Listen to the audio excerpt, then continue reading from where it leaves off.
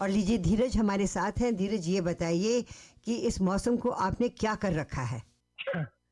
I wish अगर ये मौसम मेरे हाथ में होता मैम, बट जो भी अच्छा है, at least better than snow I would say. Yes, you are very right. मौसम मौसम बदलते हुए मौसम के साथ साथ लोग भी महसूस करते हैं कि उनका बदन भी थोड़ा थोड़ा चेंज होता है। Have you had people come and talk to you about that? A lot, a lot.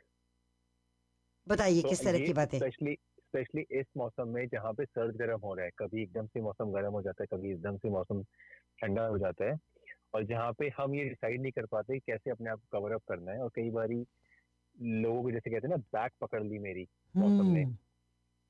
मतलब पहले तो मौसम गर्म था तो मैं ऐसे ही निकल गया, और उसके बाद जब मैं वापस आने लगा, घर वापस आ रहा था, और मेरी बैक अकड़ गई। हम्म। तो these kind of cases come to us, जिसमें मसल स्पैज्म कर जाते हैं, बिकॉज वो सडन टेम्परेचर शिफ्ट हो जाते हैं, और जो हमारी बॉडी का थर्मोस्टेट होता है वो उसको चेंज नहीं कर पाता सडनली। तो हमारे मसल स्पैज कर जाते हैं, स्पैज्म कहते हैं इसको हम। And this is very often, ये बहुत बहुत कॉमन है आज की डेट में। तो या ऐसे केसेस बहुत आते हैं आजकल। सो जी ऐसे में आपके पास अगर रात को शाम को 7 बजे 8 बजे इस तरह से हो जाता है, आपके पास राइट अवे तो आ नहीं सकते, तो ऐसे में उनको क्या करना चाहिए और आगे क्या एहतियात बरतनी चाहिए? जी, वैसे तो हम लोग 8 बजे से लेकर 8 बजे तक खुले होते हैं क्लिनिक्स। But right. यस, हाँ, अगर आपको एक सडनली रिलीफ चाहिए तो आमतौर पे एक हॉट पैक यूज करना फायदेमंद हो जाता है, क्योंकि ठंड करके ये मसल जकड़ जाते हैं, स्पैज्म कर जाते हैं। हम्म। तो जैसे गर्म पानी की बोतल से सिकाई करते हैं जैसे हम, या एक हॉट शावर ले लें, so that kind of activity always help to release the tissue, अच्छा। सर्कुलेशन बढ़ा देता है। और उसके बाद mild stretches, mild lower back stretches, hmm. जैसे कि आप अपनी बॉडी के टिश्यूज जो कंट्रैक्ट हो गए हैं, जो टाइट हो गए हैं, हम्म। उसको बस आप रिलीज करके आप रिलैक्स कर रहे हो। तो एटलीस्ट वो पेन रिलीफ मिल जाता है इंस्टेंटली। ये नहीं होता कि मैं पूरी रात सो नहीं पाया, या मेरे को बहुत ज्यादा तकलीफ हुई थी, मुझे हॉस्पिटल जाना पड़ा, इमरजेंसी में जाना पड़ा, that kind of stuff. Hmm. एक और चीज़ जो काफ़ी लोग जिसके बारे में बात करते हैं और हमारे पास भी काफ़ी कॉल्स आ रहे हैं इसके बारे में, दैट इज़ आपके शोल्डर में जो जकड़न हो जाती है। आई डोंट नो जी, इज इट्स, या तो वो एज के साथ होती है या फिर शायद मौसम की वजह से भी हो सकती है। जो शोल्डर्स की जो प्रॉब्लम होती है, देर आर बहुत डिफरेंट तरीके की प्रॉब्लम होती है। काफी प्रॉब्लम्स होती है because of weakness in rotator cuff muscles. तो हमारे जो रोटेटर कफ होते हैं, जो हमारे शोल्डर को होल्ड करते हैं, या हाँ तो जी। वो वीक होते हैं, तब जाके बॉडी स्टिफ होती है, शोल्डर स्टिफ हो जाता है ओवर यूज करके। या कई बार इन्फ्लेमेशन हो जाती है जॉइंट्स में। जैसे अच्छा। जैसे आमतौर पे मेरे पास पेशेंट्स आते हैं और वो कहते हैं कि मेरे से तो मेरी बाँह उठ ही नहीं रही है, मेरे जब भी मैं बाँह उठाता हूँ मुझे बहुत दुखता है। तो 90 डिग्री से ऊपर तो बाँह जाती नहीं है। हम्म। और फिर डॉक्टर कह देते हैं कि उनको तो फ्रोजन शोल्डर हो गया। आपने सुना होगा फ्रोजन शोल्डर के नाम या नाम आई वाज को। Gonna ask you what is frozen shoulder? Yes. अच्छा, फ्रोजन शोल्डर मतलब इट्स काइंड ऑफ सिम्टम जहाँ पे आपका जो शोल्डर फ्रीज हो जाता है, इट डजंट अच्छा। Allows to move. जो हाँ। आपकी शोल्डर की जो जॉइंट होती है उसको मूवमेंट अलाउ नहीं करती है। हम्म। अच्छा, the biggest thing is, researchers ये बताती हैं that is relatively with age and stress as well. तो रिसर्च कहती है कि आमतौर पे 40 साल के ऊपर के लोगों को जब स्ट्रेसफुल ज्यादा होता है और एक्टिविटी और कम हो जाती है उनकी फिजिकल एक्टिविटी, तो there are most chances of frozen shoulder to them. Hmm. तो क्योंकि इन्फ्लेमेशन होना शुरू हो जाती है शोल्डर में, और सडनली वो कैप्सूल स्टक हो जाते हैं and doesn't allow us to glide the joint, और वो काफी पेनफुल होता है, काफी पेनफुल होता है। And this is common nowadays, this is very common. मतलब मैं अगर बोलूँ अपने बारे में, तो मैं महीने में कम से कम 1 से 2 तो ऐसे ही देख लेता हूँ, मतलब जिनको बिल्कुल भी नहीं था, एकदम से सडनली मेरे से बाहर नहीं उठ रही। तो क्या ये तो सडन होता है कि जैसे आपने कहा कि सडनली लोग कहते हैं बांह नहीं उठ रही? तो अब ये कोई भी चीज इन टर्म्स में, ऐसे सिम्टम्स कभी भी सडन नहीं होते, ये ओवर द पीरियड बनते हैं। But yes, suddenly it stops, जिसे कहते हैं ना, सडनली जैम हो जाता है, फ्रीज हो जाते हैं, तभी फ्रोजन शोल्डर बोला जाता है इसको। सो क्योंकि इन्फ्लेमेशन तो ओवरऑल बनी जा रही काफी टाइम से, and then eventually suddenly your body will say no, it's too much, and stop.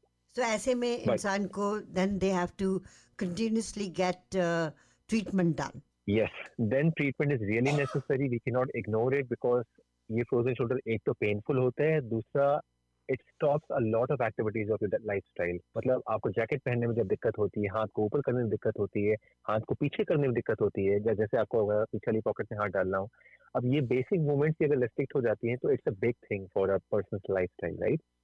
तो इसके लिए डेफिनेटली डॉक्टर्स यूजुअली रिकमेंड करते हैं फिजियोथेरेपी कराइए, मसाज थेरेपी कराइए. So yes, it is needed. ये बताइए कि मसाज थेरेपी और फिजियोथेरेपी में कितना फर्क है? दोनों अलग थेरेपीज है. मसाज अच्छा। Therapy technically soft tissue therapy है. सॉफ्ट टिश्यू थेरेपी मतलब हम सॉफ्ट टिश्यूज को स्लाइड और ग्लाइड करके उनसे उनमें जो टेंशन होती है, उनमें जो तनाव होता है, हम उनको रिलीज करते हैं. हम्म। अच्छा, मसाज थेरेपी का एक जो बाय प्रोडक्ट होता है वो सेंट्रल नर्वस सिस्टम को काम डाउन करना भी होता है, बिकॉज वो माहौल ही हाँ। ऐसा होता है जिसमें आप लेटे होते हैं और आप पे कोई मसाज कर रहा है, तो obviously it's relaxation as well.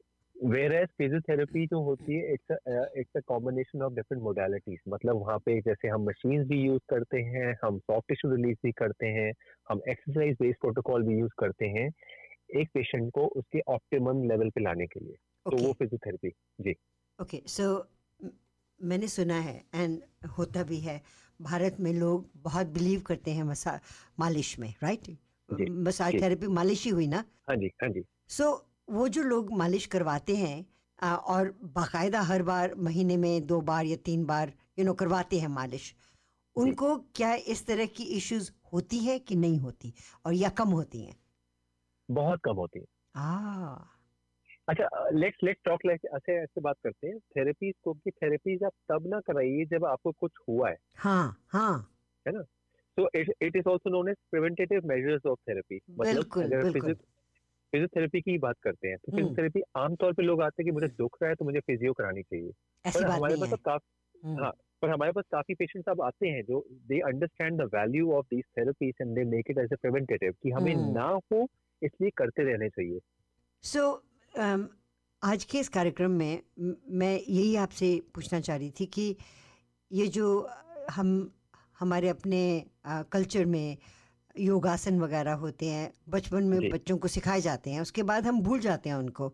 अगर जी. वो बचपन से ही करते रहें लोग, तो ये जो ये फ्रोजन शोल्डर हो गया, या पीठ में बल पड़ गया, या जैसे मेरी दोनों टांगें अब वो ऑपरेशन करवाना पड़ रहा है, वो सारा कुछ शायद न करना पड़ता या कम होता। जी, अगर हम वैसे देखें तो हमारे पास बड़े सारे लिविंग एग्जांपल्स हैं. हमने काफी वेटरन्स को देखा है, काफी लेजेंड्स को देखा है जो फिजिकली एक्टिव हैं. वो 80-80, 90-90 साल की उम्र में भी they are good, they are very hmm. Good. Hmm. तो they are our examples, right. They are our idols technically. कि उन्होंने क्या किया, उन्होंने अपनी एक्टिविटीज को मेंटेन रखा, उन्होंने अपनी लाइफस्टाइल को वैसा रखा कि उस पर आंच नहीं आने दीजिए, बाकी तो लाइफ में जो हो रहा है वो होने दीजिए.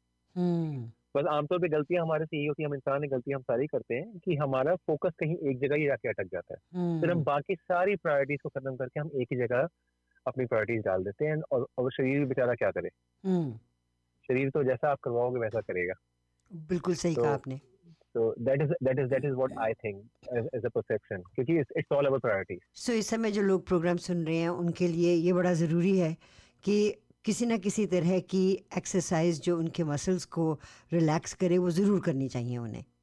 जी, बहुत जरूरी. इनफैक्ट आज के जमाने में जहाँ पे stress levels are skyrocketing, जहाँ पे हर एक बंदा स्ट्रेस्ड है, एक्सरसाइज को आप अपना मी टाइम लेके चलिए, एक्सरसाइज को आप अपना रिलैक्सेशन टाइम लेके चलिए, थेरेपीज को kind of taking care of yourself लेके चलिए.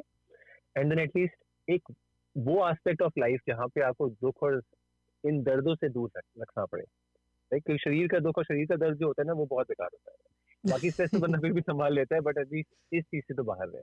आपने 2-3 बार स्ट्रेस लफ्ज़ का इस्तेमाल किया, हम पहले भी इसके बारे में बात कर चुके हैं। जी. हम अपने स्ट्रेस को अपने मसल्स में कैसे डाल लेते हैं, ये बताइए। तो any stress is a kind of energy again, hmm. क्योंकि the stress is generated inside the brain, right.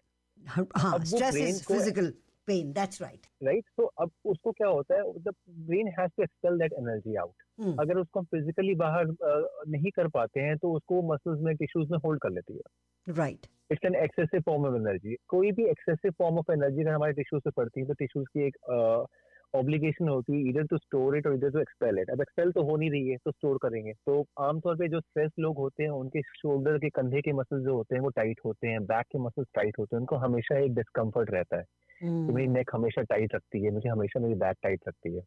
और that is the way God has made us. तो तो जब जब लोग मसाज थेरेपी में आते हैं, तो हम लोग सबसे पहले क्या करते हैं, हम सबसे पहले बैक पे ही काम करते हैं आमतौर पे, क्योंकि बैक से ही सबसे ज्यादा आराम भी मिलता है, बैक से सबसे ज्यादा रिलीज भी मिलता है.